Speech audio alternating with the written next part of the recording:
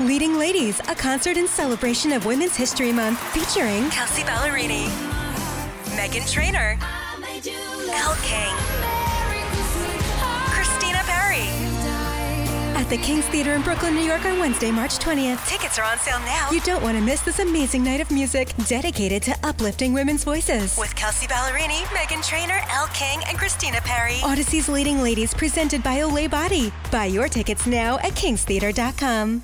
Sunday Skate with Scott McLaughlin and Andrew Razor Raycroft. Brought to you by Shaw's and Star Market. Perfecting the art of fresh on WEEI.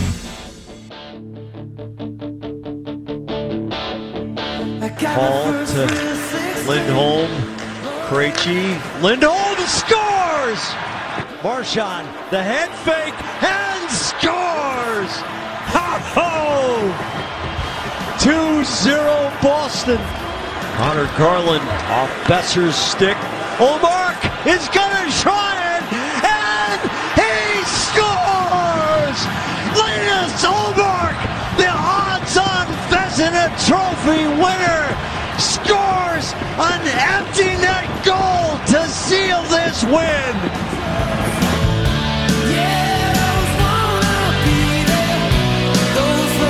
Welcome into Sunday Skate.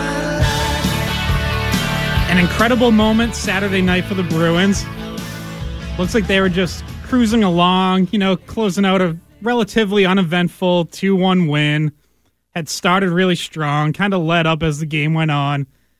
And then you get maybe the moment of the season, Linus Ullmark scoring a goalie goal. I'm Scott McLaughlin here with Andrew Razor Raycroft, Bridget Prue behind the glass. You can call in 617-779-7937. Text us at 37937. And since we've got a goalie, I got to ask, Razor, did you ever score a goal at any level? No, I didn't, and it's heartbreaking. I think you saw Linus Ullmark and how excited he was to score. It is the goalie's dream. I took a rip in juniors my last year and missed, similar to how Swayman missed earlier in the season, just off to the right side of the goal or facing the goal, left from the goalie's point of view, the left side of the net, just missed. But it certainly didn't look the same as what Linus's did last night. This is clearing it 3 zones when I was 19 years old. But I took a look and I never scored. And to this day, I remember it and wish it had went in. Yeah, they've had a couple close calls this year. You mentioned Swayman. Looked like it was pretty good. Ended up hitting kind of the outside of the net. Ullmark took a shot at the Winter Classic and, missed by a good amount. But, yeah, they have that green light. And surprisingly, they have the green light even when they're only up 1 goal. When you're up 2, yeah, absolutely. But that one, if Ullmark takes a little bit more of a line drive swing, it's potentially knocked down at the blue line, and Vancouver has a chance to tie it. Yeah, but they're 45-8-5. Yeah, so who cares? Well, really, who cares? That's why they have the green light, is because they've played so great, and that's why no one else in the league is probably taking a rip at that point. You have to have elite puck skills, which Linus does, which he showed last night. But you have to have elite puck skills to have the confidence to rip that if your team's in the playoff hunt right now. If you're in the playoff hunt, you're taking that, you're moving it to your defenseman and hoping that it doesn't happen. So the idea that they're 45-8-5 also allows them to take those opportunities, take those rips, and I can promise you we're going to see them try and take another look. Swayman's going to take a look, and Ullmark's going to go again because it's fun, and we saw how much fun it was last night. Well, no goalie's ever scored 2 in a season. I know. So let's go for it. This team might as well have another record. Yeah. Because it's ridiculous. But yeah, some history there. First ever goal by Bruins goalie. Only the 8th goalie in NHL history to shoot the puck into the net. I believe 5 others have been credited with goals on own goal type plays, usually during a delayed penalty or something. So yeah, those ones don't really count. But yeah, first since Pekka Rinne in 2020. Only the 3rd in the last 20 years to shoot it in. So just an incredible moment. And like I said, really kind of added some excitement to what otherwise was going to be, all right, you got the new guys in, you'll take the win, solid enough effort.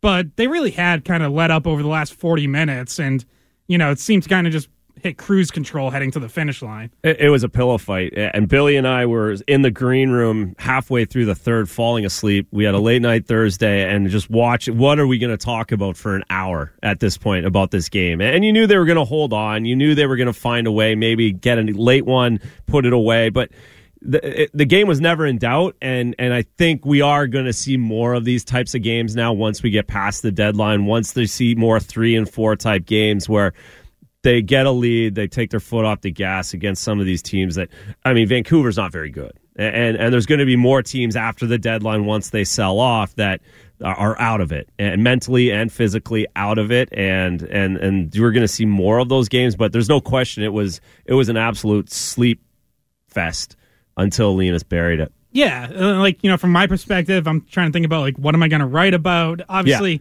You can write about the new guys, Orlov and Hathaway, but, they had... you saw some encouraging things from them, but relatively quiet games. And there was 3 interesting minutes at the end of the first, and then not until the last 40 seconds or whatever it was. Oh, it's a great point. It literally was, for 57 minutes and 20 seconds were bad hockey. And to your point, as media people, you have to write stories about what else can we write about? And now we got a goalie goal, so now there's really nothing left on the table for the next 25 games. It's amazing. I mean, what a team, what a story, what a regular season so far. We're going to get into the trades, what Dmitry Orlov and Garnet Hathaway bring, how we see the defense shaking out going forward. Lots of stuff to get As I said, you can call in 617-779-7937. I see we already have Maria on the line. Maria, will get to you in a minute. Text 37937. But, yeah, obviously the biggest news of this week, before the goalie goal, was the big trade. Don Sweeney goes out and gets Dmitry Orlov and Garnet Hathaway from the Washington Capitals, gives up Craig Smith, obviously loved in the room, but just had never really found his game this season, and a bunch of draft picks. Ultimately it's a first, second, third, and fourth spread out over multiple years. I feel like this was exactly the trade that this team needed. It really seemed perfect, kind of kill 2 birds with 1 stone. We had been hearing about all these other names, Gavrikov. It's okay, he probably could have helped, but didn't really seem ideal. You kind of wondered, was there something better out there other than paying the insane price for Jacob Chychrun? You hear about Ivan Barbashev, and it's okay, I can see him in the bottom 6, but he doesn't really defensively play the way that they want. Is he an ideal fit?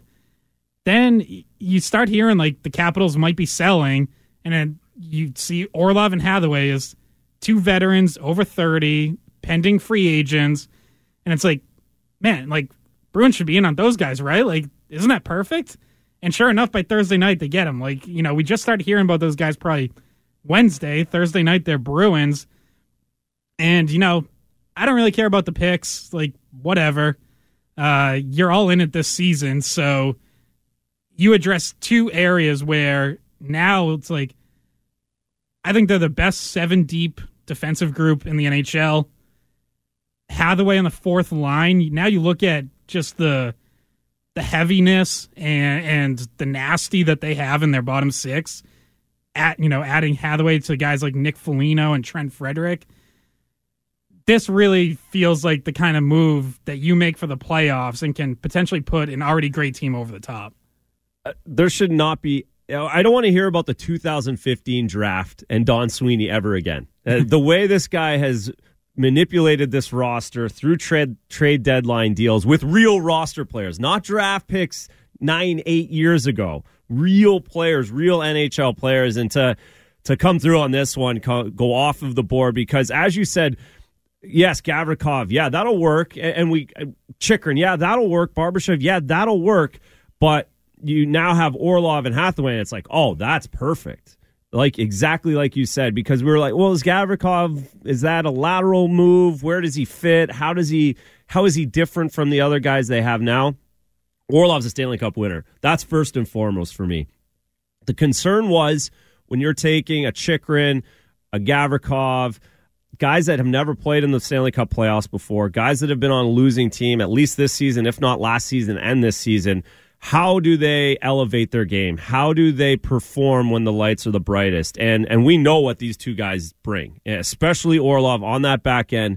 He was always a guy that was flashing red light when the Bruins played this guy. When they played them in the playoffs 2 years ago, it's like Orlov's can be a game breaker, and he can be a difference maker on the back end. And now you have him in your lineup. And with Hathaway, it's exactly what the Bruins needed, exactly what the fans have been clamoring for the last few years in sturdiness, size, nastiness, playing on the line, being hated by other teams. He brings all of that, and it's just a perfect fit for this group, and it makes Montgomery's job much more difficult on the back end. We saw that already, having to take Clifton out of the line. I mean, that's the last thing that guy deserved. But you have a lot of communicating to do. You have to keep everybody on board. It's going to be part of the core group as well. Patrice is going to have his finger on top of that. You can be sure of that. Marchand as well. So they'll be able to handle it, but it's also not the easiest to deal with. And that's what's going to be interesting, how they work those guys into the lineup over the next couple weeks. Yeah, and Orlov, you have so much flexibility in how you can use him. Like, he really feels like someone who could, like, I can imagine him next to anyone on that D-core fitting in, because he can play the left or right side. He can move up. Like, if they put him next to McAvoy, I don't think he'd be out of place. Whereas, someone like Gavrikov, I would have questions about whether he can really handle that role that high in a lineup on a contender. To your point, Orlov's done it. This guy played over 24 minutes a game when the Caps won the Cup in 2018. And I know that's 5 years ago, but he's continued to play top pairing minutes ever since. He's continued to be very effective, and he's not going to have to, he might have 22, 23-minute games, but the Bruins don't have to rely on him to do that, because you have McAvoy and Lindholm already ahead of him. You can put him anywhere. You can put him with McAvoy, put him with Carlo. He was with Forbort to start last night. If Forbort sits, he can go with Clifton. Like, so many options. And to your point, yeah, Montgomery's going to have to juggle that, and eventually as you get closer to the playoffs, you're going to want to settle on something, have some consistency. But for now, it's like, try him everywhere and, see what clicks. Yeah, it will be an absolute experiment over the next month. I think what it does is, and I'm knocking on wood in a big way, but I'm under the assumption that if they play 4 rounds of Stanley Cup playoff hockey, they're going to lose a defenseman at some point. And to your point, he fits in any of those spots. Even if it's a McAvoy, even if it's a Lindholm, he can eat those minutes. And you had that guy, and the Gavrikovs of the world weren't going to suffice in that situation. And the other thing is, so his ability to move throughout that entire D, and now if you have an injury, everybody slots in still in the same area, same kind of situation. The other thing's going to be interesting come playoff time is it can be matchup based. Depending on what kind of team you're playing, you can now set your 6 defensemen up in certain ways. Because he can play left and right, because he can move up and down, he allows you to set up depending on what kind of third line the New York Islanders or the Pittsburgh Penguins or whoever that first-round matchup is you're up against. So it just so many options, both on the back end and up front now for the Bruins that they got. It's hard to imagine this historic team got better, but they got more prepared for the playoffs. Yeah, and I think to your point about, like, you're probably going to lose a defenseman at some point, these are clearly moves made with past lessons in mind. Don Sweeney knows that. They've been burned by this in the past, where whether it's a Grzelcyk or a Carlo or even Lindholm and McAvoy missing games in the first round last year, he just knows, someone's going down at some point, and you have to have, if you really want to win the Cup and not get exposed at the back end, you really have to have 7 NHL defensemen you're comfortable with. And, we thought going into the year that they might have that when you looked at guys like Jacob Zaboral and Mike Riley and the Anton Strahlman signing. And those guys might all factor in at some point as well. You might have to go 8 or 9 deep at some point. But to get that 7th guy that, and by the way, Orlov's not going to be the 7th guy. He's too good. Like, he's 3rd, 4th in the pecking order, I think. But yeah, you're going to have to use everyone. And yes, if everyone's healthy, it's going to stink for, a Clifton or Grzelcyk or whoever comes out of the lineup, which we can get to. I know everyone kind of wants to guess at who's coming out of the lineup, but yeah, it can be matchup dependent, whatever. Like, just to have those options, though, is so critical. It's so critical, and we'll see it. And yeah, I think it's still premature to pick. I think everyone's going to sit out these games at the end, and once we get into 3 and 4s, I think there'll be time to manage everybody, including Orlov. I mean, he's played a lot of minutes this season as well in Washington, so it won't be. I don't, because of how good this team is, and because their idea isn't just to play one round or try and survive one round of the playoffs. I think all of these guys on the back end understand that and will be more than happy to give up a few minutes to have this opportunity to win the Cup. All right, we're off and running on Sunday Skate. Call in 617-779-7937. Text us 37937. We'll hit the phones when we come back, and we'll be right back after these commercials. Your home of the Sox. Now, here's what's trending on WEEI. Trending now on WEEI and WEEI.com. The Bruins beat the Vancouver Canucks 3-1 last night. Dmitry Orlov and Garnet Hathaway in the lineup for the first time after the trade. Hampus Lindholm and Brad Marchand scored in the first, and Linus Ullmark added an empty net goal, becoming the first goalie in Bruins history to score. Next, the Bees play back-to-back in Edmonton and Calgary Monday and Tuesday night. The Celtics got a win as well, 110-107. Tatum hit a 3 with 1.3 seconds left to seal a win. Joel Embiid hit a three-quarter court shot that almost stunned the Celtics and sent the game to overtime, but it came seconds after the final horn, so the Celtics beat Philadelphia. Next, they play the Knicks in New York, 7:30 p.m. tomorrow night. Stay tuned for Fitzy and Hart, 11 to 1 p.m. Then our Red Sox coverage begins at 1. Joe Castiglione and Will Fleming will be on the call for the Red Sox preseason tilt with Tampa Bay. WEI's Red Sox coverage is brought to you by Shaw's and Star Market, the official supermarket of the Boston Red Sox and the Red Sox Radio Network. I'm Bridget Prue, and that's what's trending now on WEI and WEI.com. You're listening to Sunday Skate on WEEI.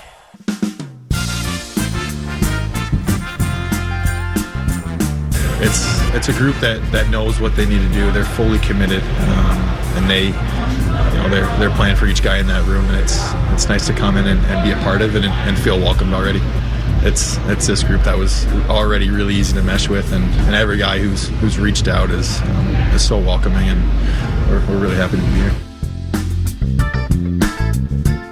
That is new Bruin Garnet Hathaway talking about his welcome to the team. Backed by Donnie Hathaway. I don't believe they're related. I'd be stunned. But yeah, so Hathaway and Orlov, they get out there pretty late Friday night after the Bruins had already practiced in Vancouver, and no morning skate on Saturday, so they just get thrown right in. And I think that's probably what guys want after a trade. Don't have time to overthink it. But big deal for the Bruins. Big win capped by the Ullmark goal. And we're going to get to the phone lines now. We've got Maria in Watertown. Good morning, Maria. Hey, good morning. Just a couple of comments and then a question.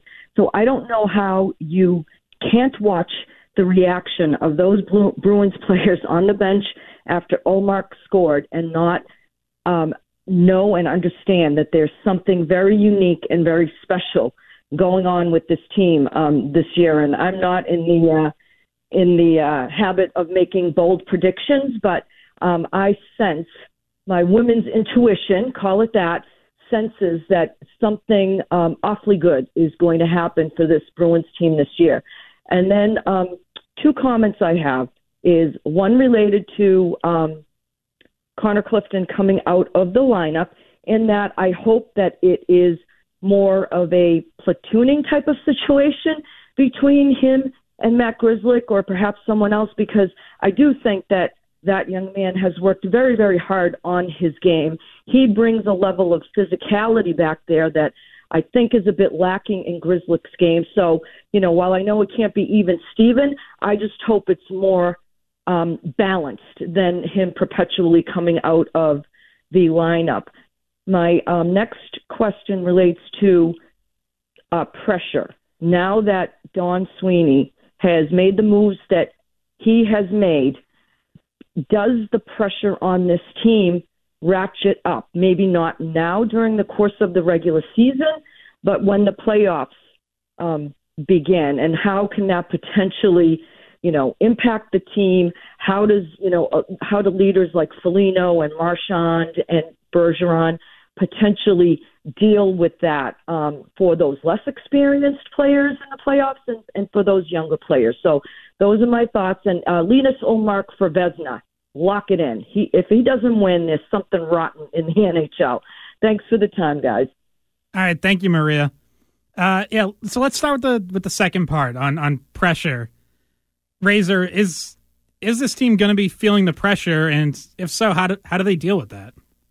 Well, they're going to feel the pressure. There's no question about that. Any of these teams that have had historic seasons, and the others in the Eastern Conference, you go through the top six: Boston, Carolina, New Jersey, Rangers, Tampa, Toronto. There's always a ton of pressure in that first round of the NHL playoffs.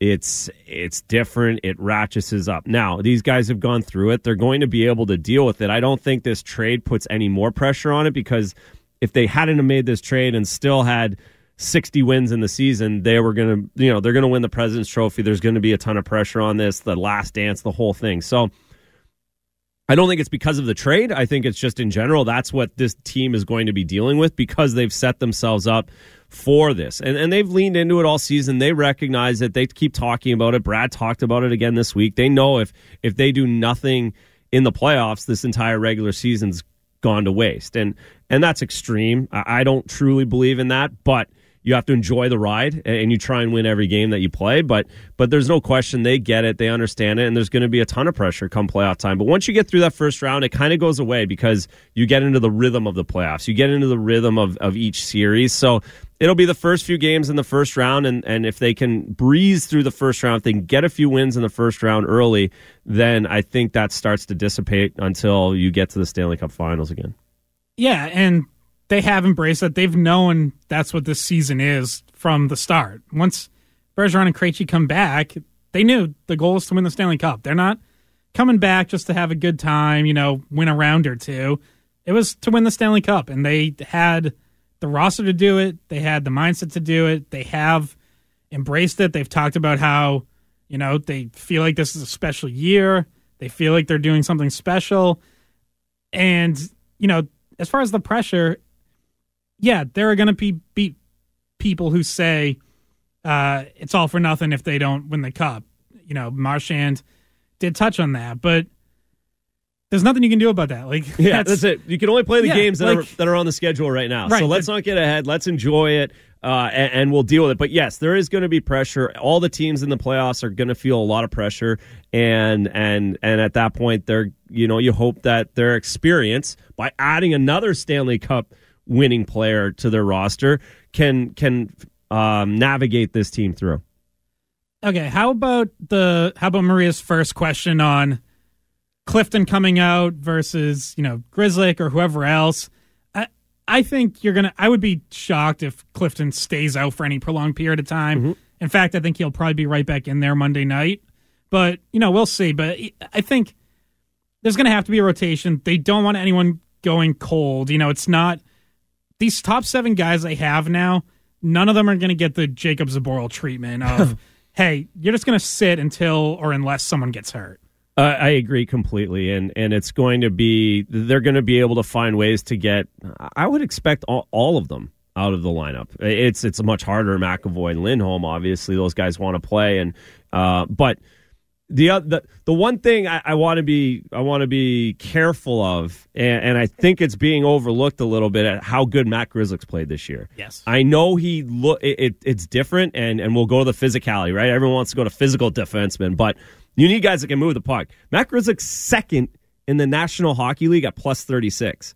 We talked about how great Hampus Lindholm's season's been. He's plus 38. Grzelcyk's only 2 behind him, and he missed 10 games to start the season when this team was racking up plus minuses. So we have to be careful in talking about Matt Grzelcyk, and he's the next guy out of the lineup. Him and McAvoy together are very good. Charlie McAvoy really likes playing with his buddy Matt Grzelcyk, and it shows, and the stats back up how good Matt Grzelcyk's been this season. So there's no question Connor Clifton's not going to sit out the next 15 games because Orlov's here now, and they're going to just sit him out. There's going to be a rotation, but I don't necessarily want to jump to the fact that it has to be Grzelcyk. He's plus 36. It will be a matchup-based situation. Again, if you're playing a big, heavy team, maybe it's a little bit different, but it's so to answer the question in a long way, I don't think it's necessarily just automatically Grzelcyk and Clifton, but everybody's going to take a little rotation. Everyone's going to take some minutes off this next month. Yeah, and I think really what this trade does is if everyone is healthy going into the playoffs, they're going to be thrilled if Grzelcyk keeps this up and plays this way into the playoffs. And Jim Montgomery was actually asked this week about Grzelcyk's play, and he cited some of those stats that you just mentioned. But even just beyond, plus minus, it's scoring chances, it's Corsi, it's expected goals, all that stuff. Mm-hmm. And said, he's clearly a needle mover for us. And Montgomery said, I understand where the questions come from because, yeah, he has gotten hurt in playoffs past, but he feels like he's playing in a way where he's been able to avoid taking hits. And if he keeps doing that into the playoffs, awesome. Then he's going to play and he's going to be a factor much for the positive. But I think what this trade does is it also means that they're not porked if something happens to him, if he gets hit and hurt again, if his play can't hold up in the playoffs. Like, they're not going to be relying on Matt Grzelcyk to, whereas, hey, if Grzelcyk's not at his best, like, we're in trouble. Now you have another option so that, if something happens like last year where it's, all right, he can maybe play, but he's not really 100%. Now you have something else. So to the point I made earlier about, learning from past lessons, they've learned that they want to have an insurance policy for Matt Grzelcyk. Yeah, when he went down in 2019, that was a big problem. Yeah. Mm-hmm. Yeah, against the Blues, absolutely. And even last year against Carolina, like, they clearly, even when he was in the lineup, he wasn't close to 100%, and that hurt them. And again, it's not just Grzelcyk, right? It's any of the defensemen. If you lose any of them, you need more players. And you want a guy like Connor Clifton to be able to step in because he can step in a bunch of different ways as well if we take it from last night's roster. So yeah, it's going to be a little bit of a carousel. Everyone's going to get some minutes taken off and it'll be okay. It will be okay, and I don't think anyone, including Connor Clifton, is going to take it as a slight that he's not in the lineup every single night. All right, John in Grafton has a thought on this as well, so let's go to John. John, what do you got? Hey, what's up, boys? Yeah, not to beat the dead horse about Clifton and Grzelcyk and Orlov, but I just think it sent the wrong message last night because Don Sweeney was talking about, we wanted to upgrade, become a more physical team, get some more rough and tough leather guys, and then they put the finesse player in Orlov and keep Grzelcyk, who's another finesse defenseman, there and take out the big hit in Connor Clifton. I mean, I think it just sent kind of the wrong message because Clifton's a guy, you could be down 3-0 in the game and he can lay a hit and wake up that Bruins bench, right? I think he brings more of those special intangibles than a guy like Grzelcyk. So I think Grzelcyk and Orlov are kind of more interchangeable and they should just platoon, and Clifton really should have the solidified fifth spot. That's just my opinion. I don't know. I know you guys talked at length about that. And secondly, with the whole Don Sweeney thing, Razor, I don't think he's off the hook yet because if you look at this Bruins roster, still a quarter of the team's Chiarelli draft picks. If you look at Bergeron, Marchand, Pasternak, Krejci, and a few others, those are still Chiarelli draft picks. So let's not give Don Sweeney a pass yet. He's done good adding those third, fourth, secondary type players. But, if he drafted well, this team could have a bunch of more Pasternaks on it than it has now. And I just want to know what you guys think about those two things. I'll take the second half first. One, Bergeron and Krejci were not Chiarelli draft picks, so you take those guys off the board. Two, neither was Marchand, really. That was kind of that summer where he was up in the air. It was Jeff Gordon was sort of the interim guy who drafted me as well. So no, it wasn't Chiarelli, that's for sure. Two, you can't have a team full of David Pasternaks. So I'm not going to 2015, but just so everybody knows, if they had drafted 3 NHL players at 2015, you couldn't keep them all because you can't sign them all for $10 million. You can't have a Connors, you can't have a Chabot, you can't have a Barzal all in the same lineup. But anyways, we'll move on from that because it It doesn't matter. This team is what it is, and Don Sweeney put most of it together. With the defense, Orlov is pretty rugged. He's had over 1,000 hits in his NHL career. He knocked out Kevin Miller in the playoffs a few years ago. This guy plays physical, so I don't put him on the same level as a Grzelcyk. And yeah, there is going to be times where that rough and tumble, I don't think it's sending a bad message, because at the end of the day, Don Sweeney says one thing, but the coach is the one who actually sets the roster. Don Sweeney doesn't talk to Jim Montgomery about who's in the lineup, who's not in the lineup. That's up to the coach. It's very siloed in the NHL.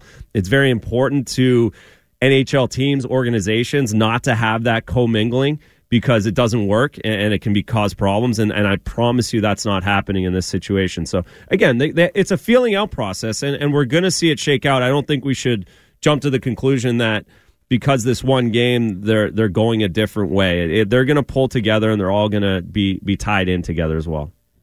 Yeah, Sweeney, when he makes a trade, he might communicate to Montgomery like, hey, here's what I'm thinking with this deal. But like you said, he's not telling Montgomery where to play guys or when to play them or who to take out. That's all up to Montgomery. And Montgomery even said last night when he was asked about Clifton coming out, he was like, some of it is going to be matchup dependent. And in this case, he even mentioned Vancouver's not really an overly heavy team. So having Grzelcyk out there, you want a little more speed, mobility. Like, that makes sense. We'll see going forward. Like, against more physical teams, Clifton probably will be in there, and maybe it is Grzelcyk who comes out. I also think, Forbort might cycle out at some point. Like, you love his penalty killing role, but if we're being honest about it, he's probably the weakest of these 7 at 5-on-5. So, that can happen. And then other guys will get rest too, especially with so many back-to-backs down the stretch. So Montgomery's going to, he's going to tweak. He's going to try different combinations. I think it's just to jump in. I think it's really important not to look at this as a negative. Don't think that these players are looking at it as a negative.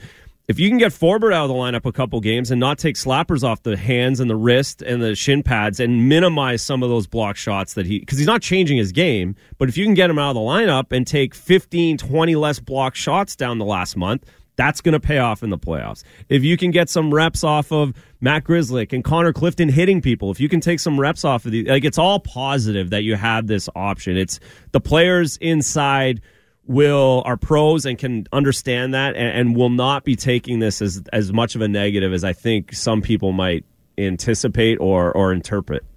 Razor, I want to ask you, because this is something we talked about on the Skate Pod this week when we reacted to the trades, but it was kind of a shocking move, the fact that they were able to really add 2 good players and fill the rest of the needs that they had. But when you think about Hathaway and Orlov, the one thing that you might think could be an issue would be the discipline. In a playoff series, you don't want either of those guys to, take a major penalty or get suspended. And in the past, they've been players that could do that.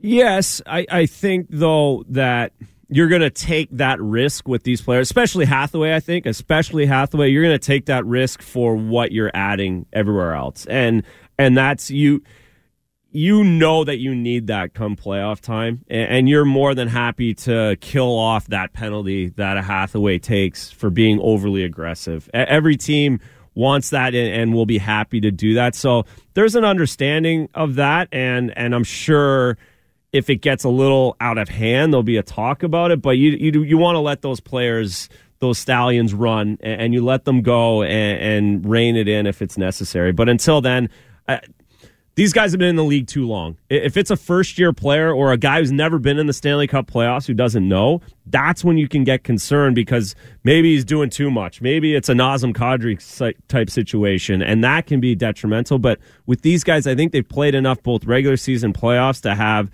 the respect of the league and the players in the league to know what that line is.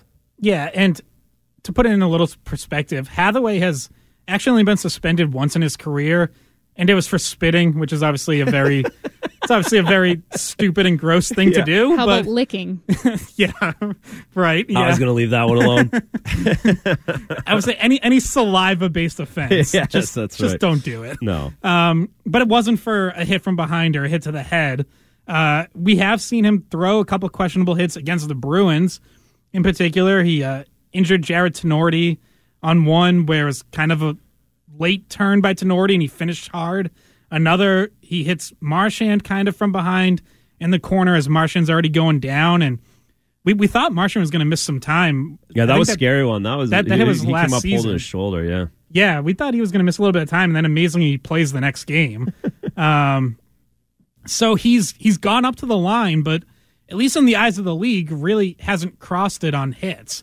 Orlov has also been suspended twice, but once was very early in his career. It was like 10 years ago. So I almost kind of just write that one off. Mm-hmm. So, I guess I would say like I'm not any more worried about them than I am AJ Greer, Marchand. Yeah. McAvoy got suspended once. Like anyone who's throwing hits, there's that chance that you come up high and cross a line, but those guys seem to have a pretty solid idea of where the line is. They are in their 30s. They've been around. They've been through playoff runs. So, you'll live with that because the Bruins have seen what other teams' forechecks can do to them. They want a guy like Hathaway. Don Sweeney used the word cause anxiety on the forecheck. Like, that's exactly it. You want someone that opposing defensemen have to think about. And now you have a few of them with Hathaway, Foligno, Frederick, Greer if he's in there. They have that factor now that they've lacked a little bit in the past. Yeah, the anxiety word is perfect, and that's you want the defense looking over the shoulder. You want them to know when the fourth line's out there, and I think we saw it last night just a little bit. Their ability to cause icings. That is such a valuable asset for that defenseman to go back and rush a pass, create an icing. Patrice Bergeron jumps over the boards, and now you have Bergeron against the fourth line or the third line of the other team, able to run a set play and create. They created a lot of offense off the faceoffs last night, and some of it was because the fourth line was able to create icings, and that's a huge valuable part, and it's because of that anxiety that defensemen and forwards rush plays to create those icings. All right, one segment to go here on Sunday Skate. You can still join us, 617-779-7937. Text in 37937. We'll be back with more after this. Now, more of the guys, Scott McLaughlin and Andrew Razor Raycroft. It's Sunday Skate on WEEI. Baby, don't hurt me. Obviously, playing against Garnet, you hate to play against them, which is usually the guys you love to have on your team.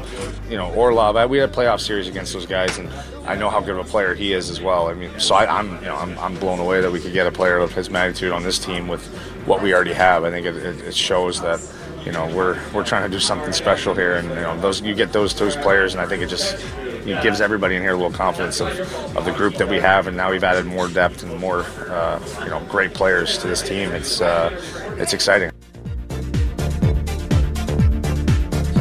That was Nick Foligno talking about new teammates Garnet Hathaway and Dmitry Orlov.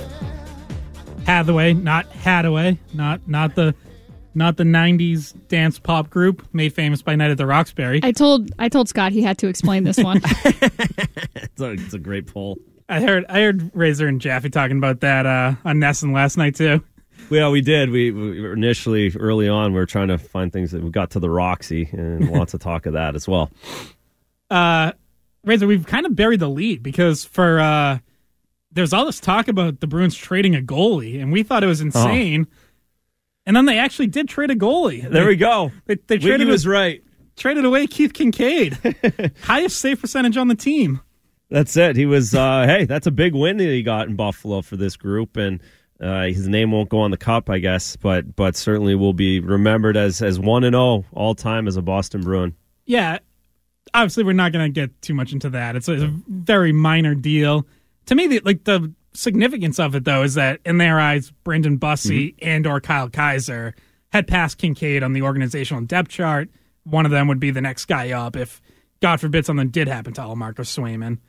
Yeah, they feel comfortable having Bussey come up if necessary or be that third goalie, and rightly so. He's been great all season. I know that kid really well. I've been around him the last few summers. He's an awesome guy, big goalie, and is developing at the pro level. And the other thing it does, and I think it's important too, really quickly, this is really minuscule to what's going on here, but adding Shane Bowers, an AHL veteran. They have a good team down there, and they want to go on a run with the young kids down there, get those guys in playoff games and playoff situations down the minors. That's very important for prospects and for guys coming up. And I think we hear a lot, again, they don't have any guys. They have a really good team down there that can get better and can get used to playoff hockey. And as long as they're playing playoff hockey down there and they're playing playoff hockey here, the organization's getting much better.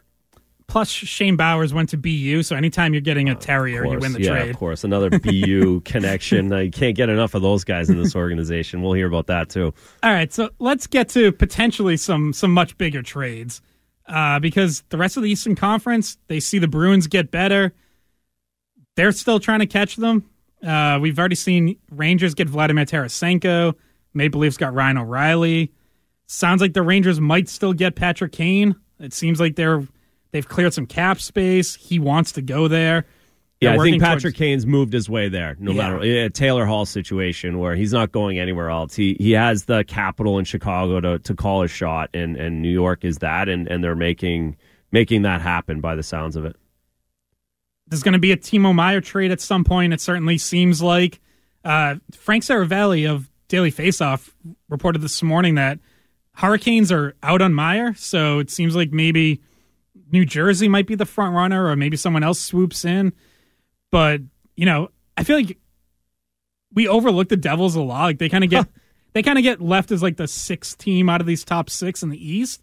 But man, if they had Timo Meier, like they're right there too. So looking around the rest of the Eastern Conference, what do we think this last week before the trade deadline on Friday is going to look like? And just back on that New Jersey story, they're only 3 points behind Carolina. Yeah, you completely overlooked. They're now 8 points clear of the Rangers, so they've got home ice locked up against the New York Rangers in the first round, and they're challenging Carolina. So they're far from done. That's been impressive how they had that lull and were able to come back from that and really get stronger. And if they do get Timo Meier, who's more of a veteran player, that's where you're kind of questioning Jersey because they have so many young guys and their goaltending's young. But you get an Andre Palat and then a Timo Meier. Those are two veteran playoff type guys that can make your team much better and give you a jump. So that other side, I mean, both sides, it's crazy. Toronto, Tampa, New Jersey, and the Rangers are locked in, and they're all loading up.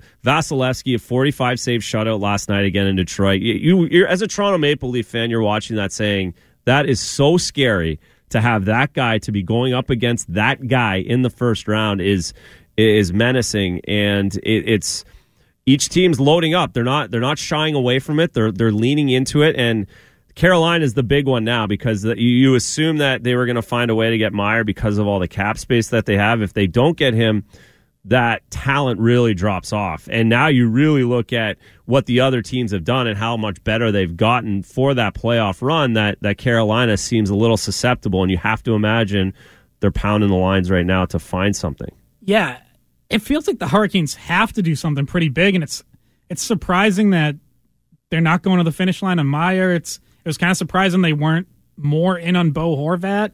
Like, I felt like either one of those guys would have been a perfect fit for them, especially because last year they had some cap space. They didn't do a ton. They just had Max Domi, and it ended up not being enough. They got knocked out in the second round. You would think they'd be doing something big. The Lightning haven't made a move yet. We know they're always active. You know something's coming for them.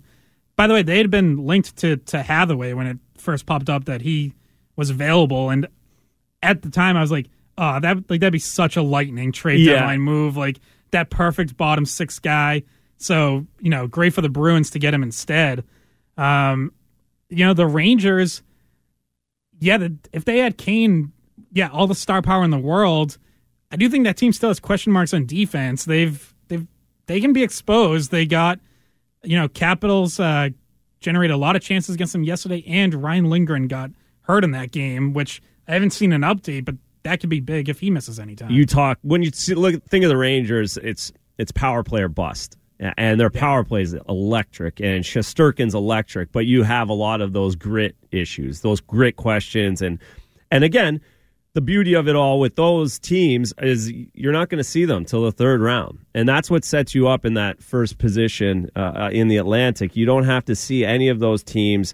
They get to beat each other for 2 rounds. And how do the Rangers get through Carolina without grit on the back end? And I know they did last season, but it's different this year. And it'll be fascinating to see how that, because that's the big question mark for the Rangers.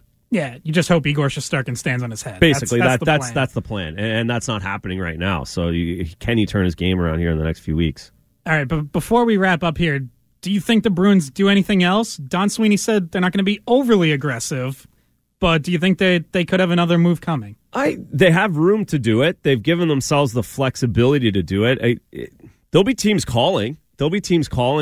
Don Sweeney on, hey, what do you think of this guy? And I think if you are going to pick something, I guess you look at another guy up front, maybe another right shot winger like Hathaway, and can you improve? There might be a guy, the Barbashev of the world, the Bukestad of the world. Those guys are still out there. If no one really makes a huge pitch or a huge run, and you can get them for a second or a third round pick in the next few years, then you make that run. So it's not necessary now, but I wouldn't be shocked if they found a way to get just a little bit more depth at this point.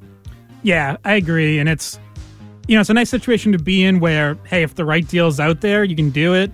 They actually freed up some cap space with this pass move. Now, some of it goes back when you activate Nosek off long-term IR, but they haven't put themselves in any more cap jail or anything by making the move they made this week. So no, and if they don't use it, they can use it towards bonuses, which will help the organization down the line. So it's not like lost money, even if they don't use it. So it's very flexible. They're in a great spot.